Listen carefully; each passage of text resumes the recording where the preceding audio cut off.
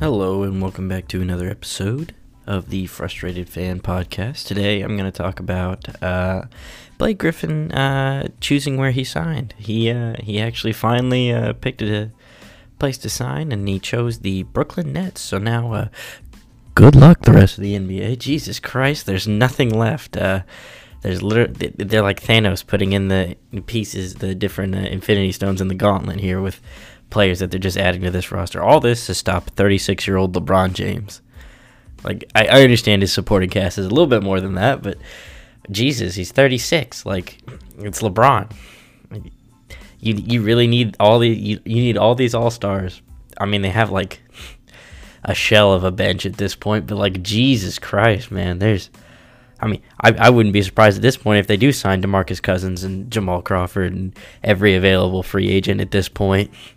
It's just, it's what I would do if I was them, especially because you're not tied up with Blake Griffen for the entire, you have him for the remainder of the season, but you don't have him for a longer contract than that, which, with dealing with Blake Griffen, that's preferred because you have no idea what the hell you're getting if you're Brooklyn.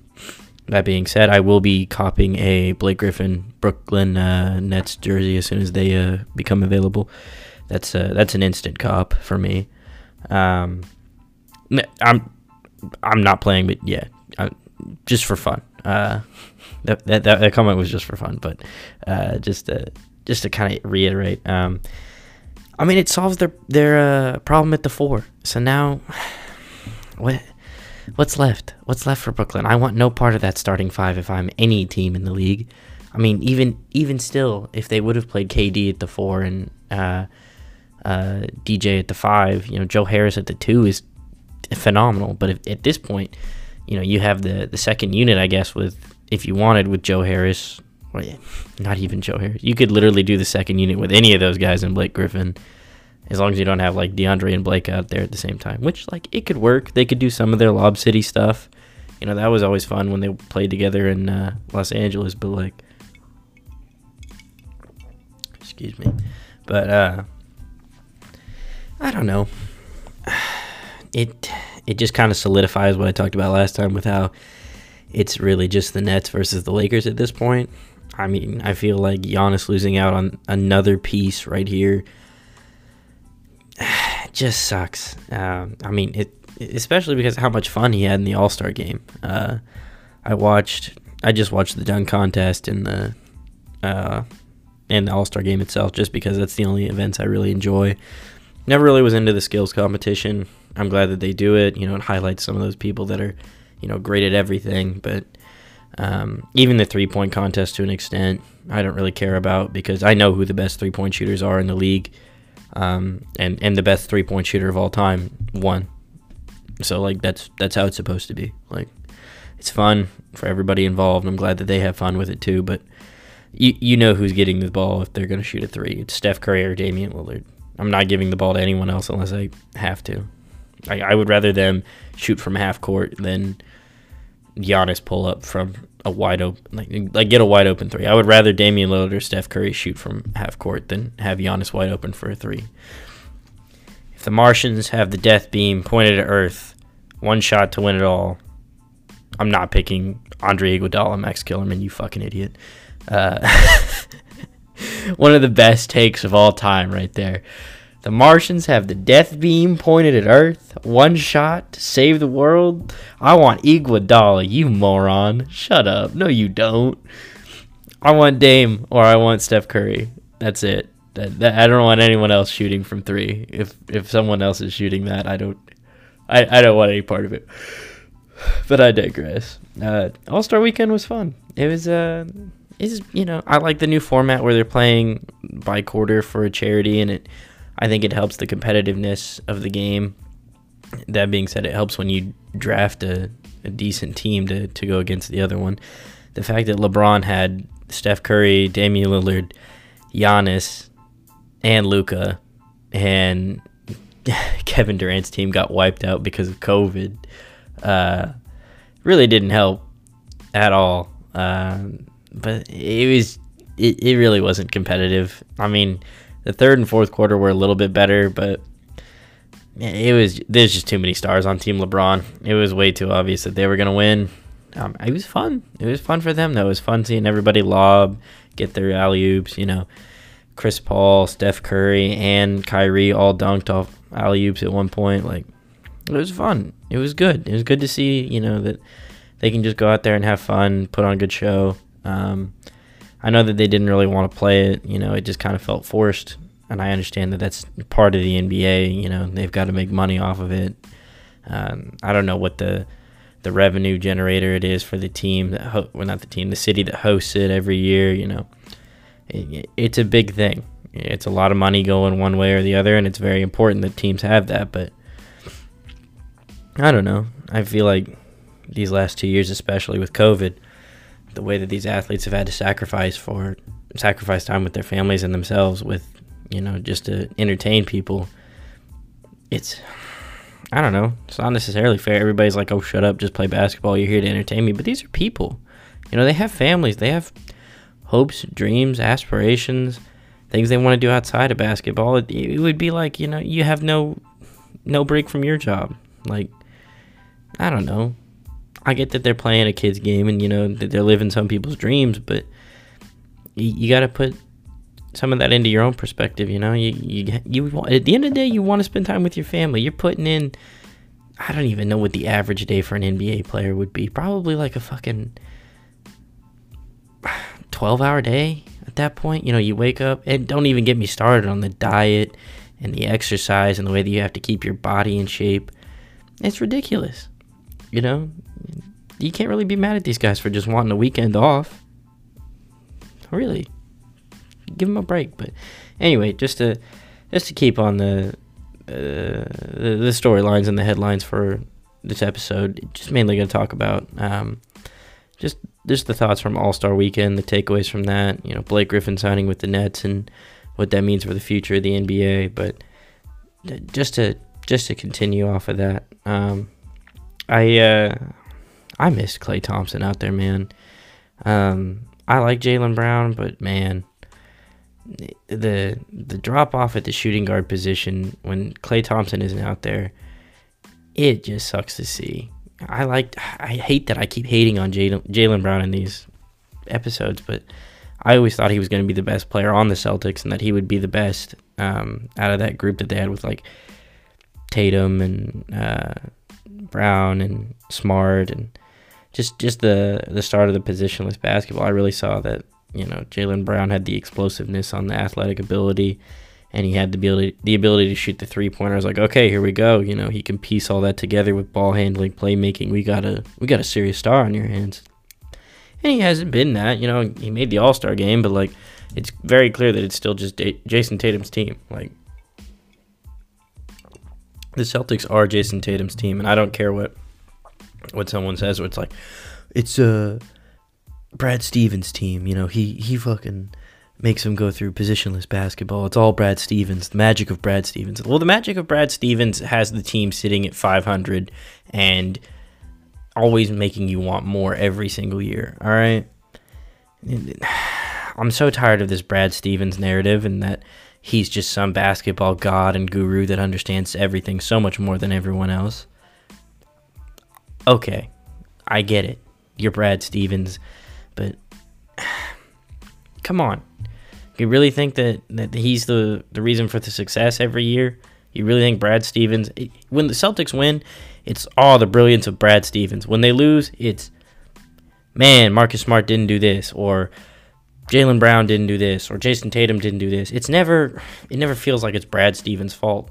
The fact that they didn't make it to the finals last year when everyone picked them, I blame Brad Stevens. The fact that they're valued so high every single year, I blame Brad Stevens. Because you're going to tell me every time they win, Brad Stevens is a brilliant coach and he's got it all figured out, and they're just getting bad breaks or they have the injury bug, or it just feels like every other time that someone says someone's a fantastic coach and the team underperforms, and they're just like, blame it on something else. At the end of the day, you're the one who's not necessarily in control of these guys, but like, come on. How many times are we going to give excuses to Brad Stevens? I think that the best iteration of Brad Stevens has had in his Celtics tenure was the Isaiah Thomas year with the King of the Fourth. that team felt the best, at least when it came to the Celtics. I don't really like this year's Celtics. I didn't like last year's, and I didn't like the year before that. They don't have any... Okay, I understand there's positionless, but they don't feel like they have any direction either, if that makes sense. The fact that there's no defined position, fine, whatever. We're going to play, 5 out the entire time. There are no numbers. There are no whatever. Everyone can dribble the ball. Everyone can shoot. Everyone can play in. Everyone can play out. Okay, fine. It's kind of working, but not really. Other people are copying it because it's a copycat league, and that's how it goes, but it really doesn't feel like it's making that big of a difference to me right now. But in the way that they have no position, I feel like they have no direction. When that Isaiah Thomas team, played, I felt that every game was going to go down to the wire, because if it was the fourth quarter, you knew they were bringing it. You knew Isaiah Thomas would just lock in, and the rest of the team would follow suit, and they'd find a way to come back. They'd find the will to win. Even when they had Al Horford, I feel like they were still a better team. I feel like the way that they have it now with Tice, it feels almost like Birdman-esque, in the sense that he does what besides rebound, play defense, and dunk. And if you've heard this podcast before, or anything to do with the NBA, whenever I talk about it, I don't care for big men that only do blocks, rebounds, and play defense. Like, and you dunk. That's it. That's all you're gonna do. At the end of the day, it feels like you're wasting time and you're wasting a position in the way that the NBA works. You can get a guy that can still stretch the floor from the 5 position, or there's too many talented 5s out there for a team to just say, we'll just not even worry about 5, The fact that, players like Frank Kaminsky, players like Tice, players like Birdman, players like Bismack Biyombo, players like Cody Zeller, and I don't even like putting Frank the Tank in there because he can actually shoot a little bit, or at least he could in college. NBA transition's been rough for him. But there's a clear mold for what's going to work in the league, and everyone that I just listed is not it. Okay? Very clear and obvious option for what works is you're either 7 feet tall and you dunk and rebound, i.e. Clint Capella, DeAndre Jordan, Andrew Bogut, or you're a lockdown defensive guy who's also tall and rebounds, i.e. Rudy Gobert, Steven Adams. I guess somewhat Bam. I think Bam has more offense than just defense or whatever, but that was his main focus when he first became a star, was his defense. But that was like Hassan Whiteside's claim to fame. The man could block shots, get you boards, and get a double-double every night, and now he's a no-name. Like, it's just so quick with these big men, with how big of a flash in the pan it is, to where it's like, all right, well, what do I do? I think the main thing holding the Clippers back, yes, they have Serge Ibaka, but the Zubats, like, you really going to make me think that a team that is starting Zubats makes me think, yeah, they're going to win it all? No. Are you high? What? No. I don't care who else is on that team. That is a very clear weak spot, and it's a very clear weakness. LeBron abused Tiago Splitter in the finals when they played the Spurs. Just absolutely massacred him. Splitter was the same thing. He's just a big center who played defense, and he got rebounds. They had the best power forward of all time on that freaking team, Tim Duncan, and I think they did better when they played him at the 5 than they did Tiago Splitter. I don't know, man. I get so frustrated with this. I get so frustrated with the Celtics. I'm not even a Celtics fan. I don't even hate the Celtics either. I'm so tired of it just being shoved down my throat every year that I have to take the Celtics seriously. But I digress. I'll get off that little tangent that I went on. But it really just feels like Nets and Lakers. Like, don't get me wrong, I love Utah. I love the story around it. I love the way that they've been playing. I love the chip on their shoulder. I hate Shaq for his comments that he made to Donovan Mitchell. And I think that that's lit a fire underneath this team. And The resurgence of Jordan Clarkson has definitely helped. Mike Conley being named an All-Star for the first time in his career is way overdue. Even though DeMar DeRozan probably should have got in, Mike Conley should have been in at least once, if not twice, for when he was in Memphis. Like, the fact that he was never in there is ridiculous. But if you're Giannis, you're unbelievably frustrated by hearing the news about Blake Griffen. I understand that you made the trade for Drew Holiday, and Drew Holiday's been good. He's been a definite blessing for you in this time, but it still feels like your team is underachieving. It still feels like I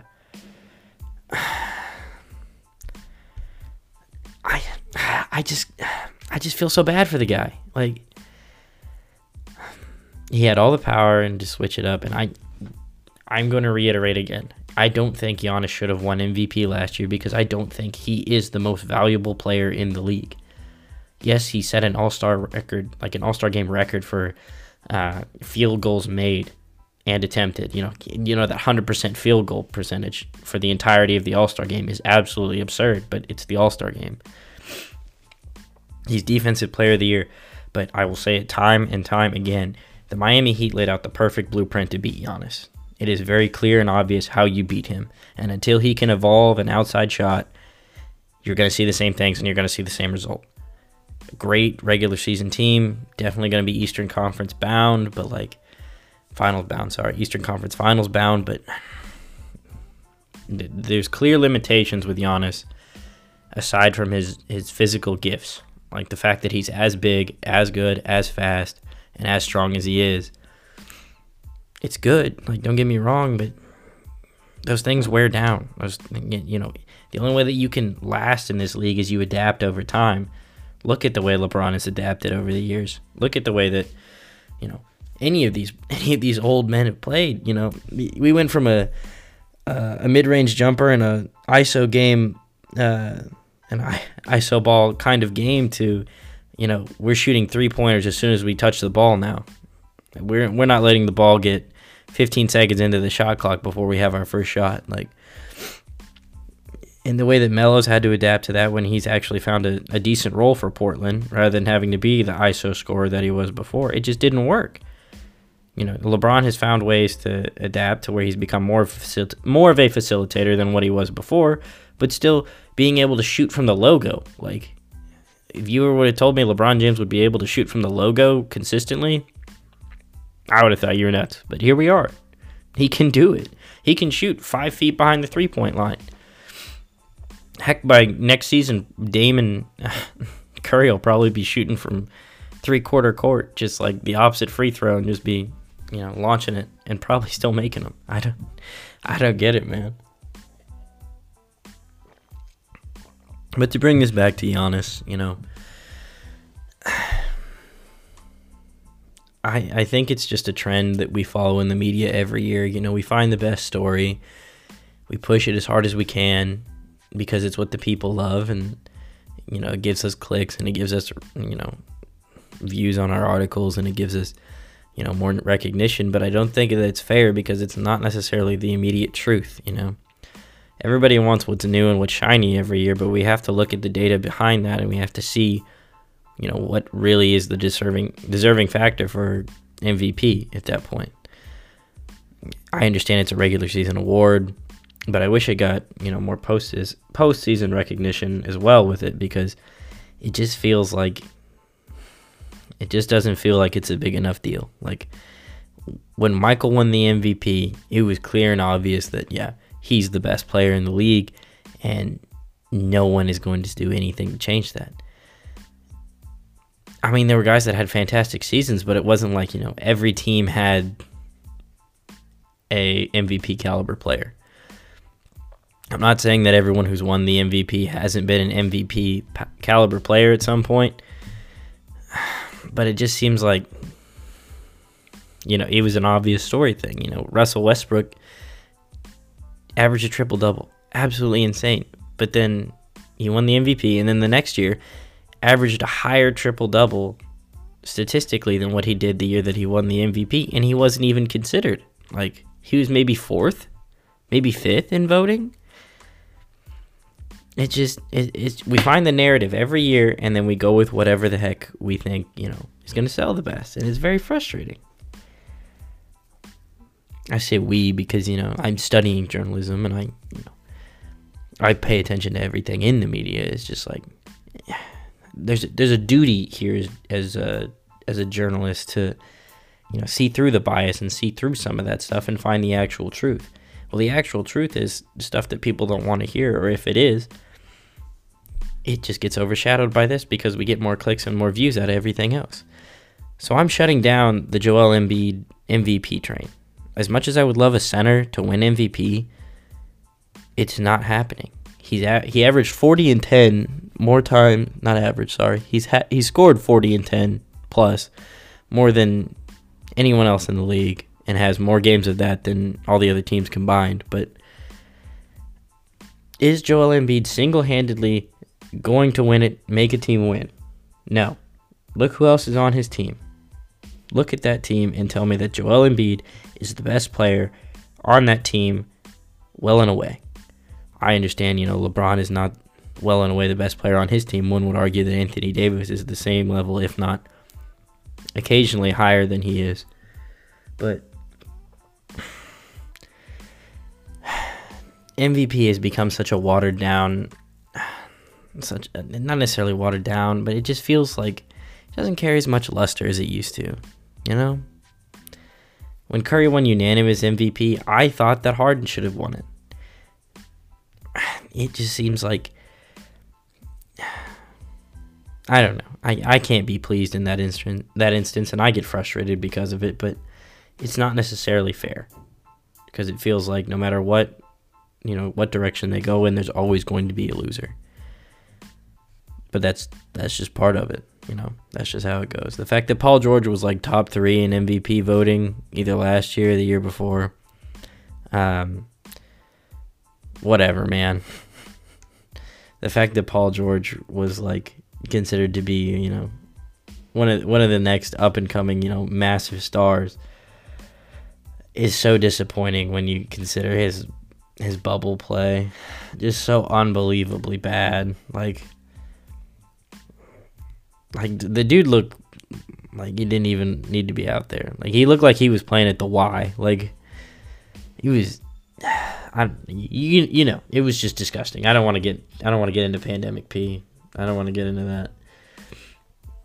Yeah, I talked about Giannis and the MVP, and I'm coming back around here to full circle, I guess, in the sense that when I talked last about the Eastern Conference, it was the Bucks, the Nets, and the Sixers that had a real chance to go into the Eastern Conference Finals. And the same thing's going to happen this year that happens every year. One of those teams is going to get the injury bug, the other team is going to underachieve, and the last team is going to get into the finals. If I had to pick, I think this year it's going to be, the Bucks underachieve, the Sixers get the injury bug, and the Nets go to the finals. I think that's just the way that it's going to go. And the argument could be made for the Nets to get the injury bug because Kevin Durant's already been injured this year, because Blake Griffin's already been injured this year, because Kyrie, sat out and missed some games earlier this year. They could very well be, in the same instance, and they don't have much of a bench, so, you lose one of them, it's not necessarily like playing left-handed because you still have, 4 other all-stars, but at their full strength, it's like the Warriors when KD went there, you couldn't play your buddy in 2K. If they picked the Warriors, I just wouldn't play. It's pointless. Even if they sucked at the game, they could still beat you because they had that team. Nobody's playing the Nets now in 2K. If you play the Nets in 2K, you suck. You suck at the game. You suck as a person. Screw you, man. Don't do that. But they've just reached that level. And, wherever DeMarcus Cousins goes, he's the last piece in all of this. He's the last, real option out there in free agency that someone can grab and make him better, make their team better. But it just won't matter. Even if he signs with the Lakers, as much as I think he's needed there, I don't think that it's enough. I mean, they have Marcus Gasol, which he was great for Toronto when they won the championship. Really, really impressed with the way Marcus Gasol and Brook Lopez have both changed their games. as they've adapted, like I said earlier, they have to adapt and change their games. Because they were both, back to the basket postmen. Marcus Saul's grind out Grizzly years with Zach Randolph. I would have never thought the man would learn how to shoot the three as well as he has. And it's really something to see, and I'm really really happy for Mark. It's really awesome, but and Brooke too. But DeMarcus Cousins is another stretch five, an invaluable position. Even if you brought him to the 76ers with Dwight, you can put Dwight at the 4 and put Boogie at the 5, and you can still stretch the floor and let Dwight do his thing on the inside. You put him on the Bucks. It's the same thing. Lopez needs a rest. You put DeMarcus out there. He does the same thing. It's just too valuable for people to overlook, and I don't understand why you would overlook something like that. I don't know. It's the same thing too. I read today that Houston is considering moving Oladipo. I'm trying to think who was interested in it. I think it was the Bucks, maybe, or the Sixers. Eastern Conference team, I'm pretty sure, that was looking into adding Oladipo, which, if they could trade for him, I think it's the same scenario as, the Nets. You're just adding more Infinity Stones into that Thanos gauntlet right now to beat LeBron. But he's another guy that, he's not a free agent, but if you could get, it's a fire sale right now in Houston. Anybody's on the table. They take whatever, give us picks. We don't care.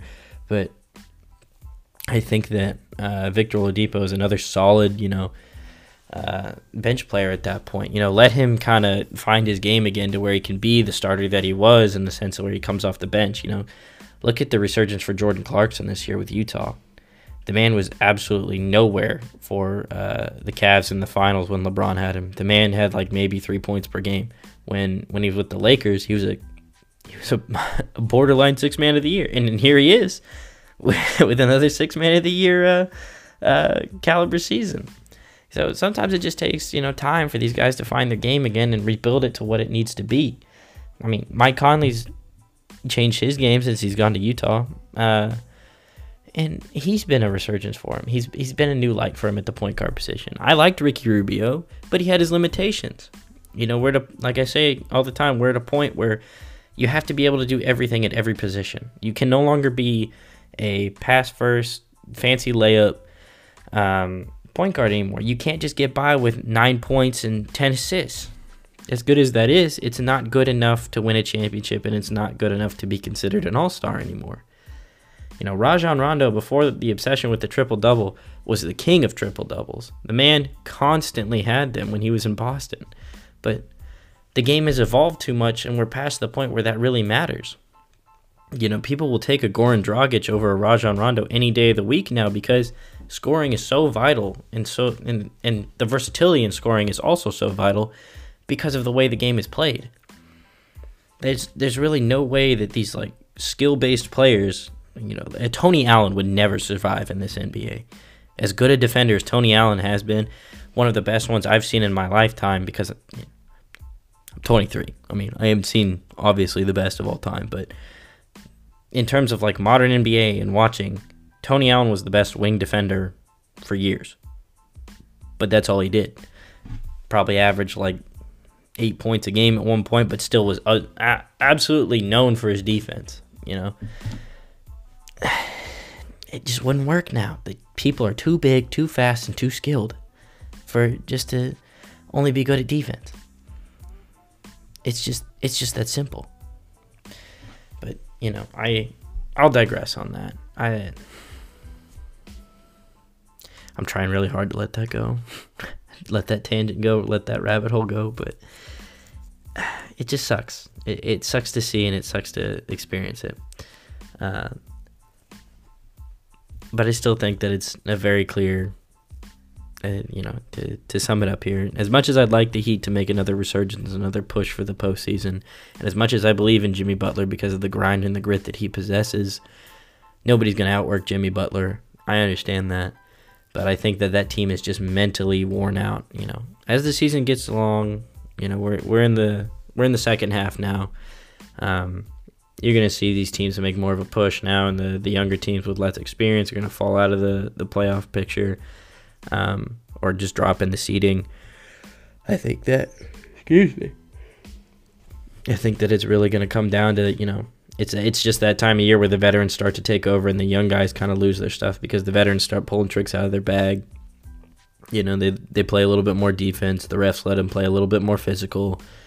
And, we stop playing regular season basketball. We start playing postseason basketball. That's really what it is. But teams like the Suns are still going to stick around because of Chris Paul's leadership and his experience. I really hope he can get to the conference finals. But the way that the West is looking, the people that they're going to have to go through, as long as it's not the Lakers until the finals, I think they'll get there. If they play the Jazz at some point, like in a series throughout, I think they can get past them. But that full-strength Lakers squad is just, to me, it feels like unbeatable when it comes to just teams in the West. I know they could beat them any night, but in a 7-game series, I don't think anyone beats that team. As much as I like the Nuggets, as much as I like the Jazz, as much as I like the Suns, as much as I want to like the Clippers, I don't think that they have a chance. The inconsistency of Paul George is just something that I can't get behind and I can't put my faith in. I just can't do it. And Kawhi is Kawhi, and he will be what he will be. But the bench is still the best in the NBA. But I don't think Zubats. Like, come on, you really think Zubats is going to beat LeBron? No. You're only as good as your weakest link at this point, and that's a pretty weak one. The Nuggets, they still need their third guy. Still need that third guy to step up. Still need that. Same thing with the Jazz. Mike Conley's kind of flirting with that. Jordan Clarkson's flirting with that, and I think they're helping out just enough to where you can actually kind of see it. But I don't think it's enough yet. I definitely don't. I still don't like Rudy Gobert, not just because of the whole COVID thing, but he's also an ass for that. Fuck you, Rudy Gobert. But they're making a 30 for 30 documentary about Rudy Gobert and trying to save some face, with him kind of taking the whole thing more serious now. But I don't care, man. Fuck you still. Just a very insensitive joke. And at the time, I get it. You're trying to be funny, but come on, man. Karl Anthony Towns has lost so much because of COVID. It's just so wrong. Anyway, I still don't think he's a good enough second piece for them. I think if they had Bam instead of Rudy Gobert, I think they'd be a better team. Which, kind of hot take, but kind of not. You're basically the same caliber of player, but I think you get more offensively out of Bam than you do out of Rudy. I don't think you give up too much on the defense and rebounding aspect of it. I know you lose size, but I just don't care. If I have the option of a skilled offensive and defensively skilled 4 versus a solely defensively skilled 5, I am going to take the offense and defense of 4 over 5, and I will play small ball. I don't care. We're in an era now where big men don't matter. So I'll lose the rebound battle as long as I win the 3-point battle. I don't care. That's just the way the NBA works now. But I don't think they get through the Lakers. The Lakers just have too much. They have too much. And for them to repeat, it's going to be hard. They don't have the veteran leadership they had last year. But I think they still have the talent around them to at least get to the finals. I think now, with Blake Griffen being on the Nets, I think that it'll go to either 6 or 7. And I think the Nets will win in 6 or 7. I'll give it a little bit more time to see how Blake Griffen really fits into this offense before I make that final call. But I'm going to take the Nets initially right now in 6-7 games because I think as good as AD is and as good as LeBron is, they lost not necessarily much in Danny Green, but on paper they lost, and this is in quotes, the 3-point specialist in Danny Green that, he was supposed to be.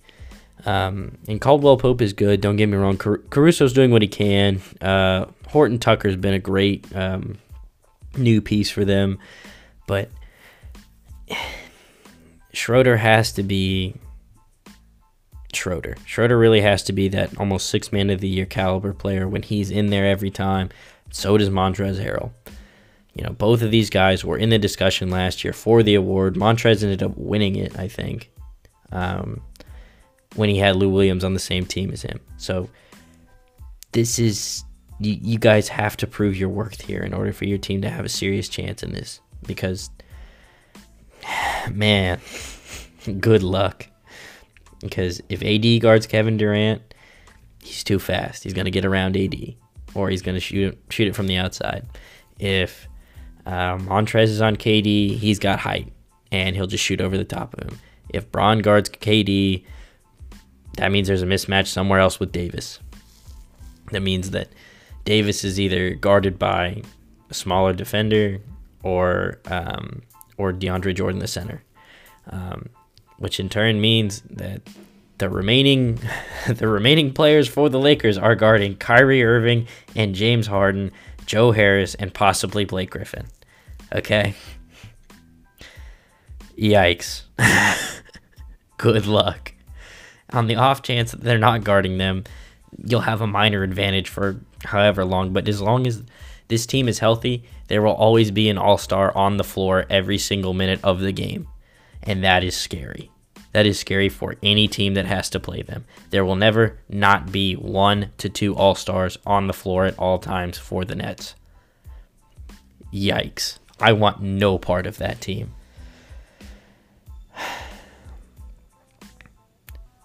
Yeah, I think that pretty much does it for today. Got a couple more episodes coming later in the week. Like I said, Free Agent Friday is going to be pretty good with the NFL this week. But I'll just kind of keep making episodes as news comes out. So if there's more news tomorrow, like about DeMarcus Cousins, or if Oladipo ends up getting traded, just watch for another video. Well, not video, another episode about that then. But until then, I guess I'll just see you next time. Later.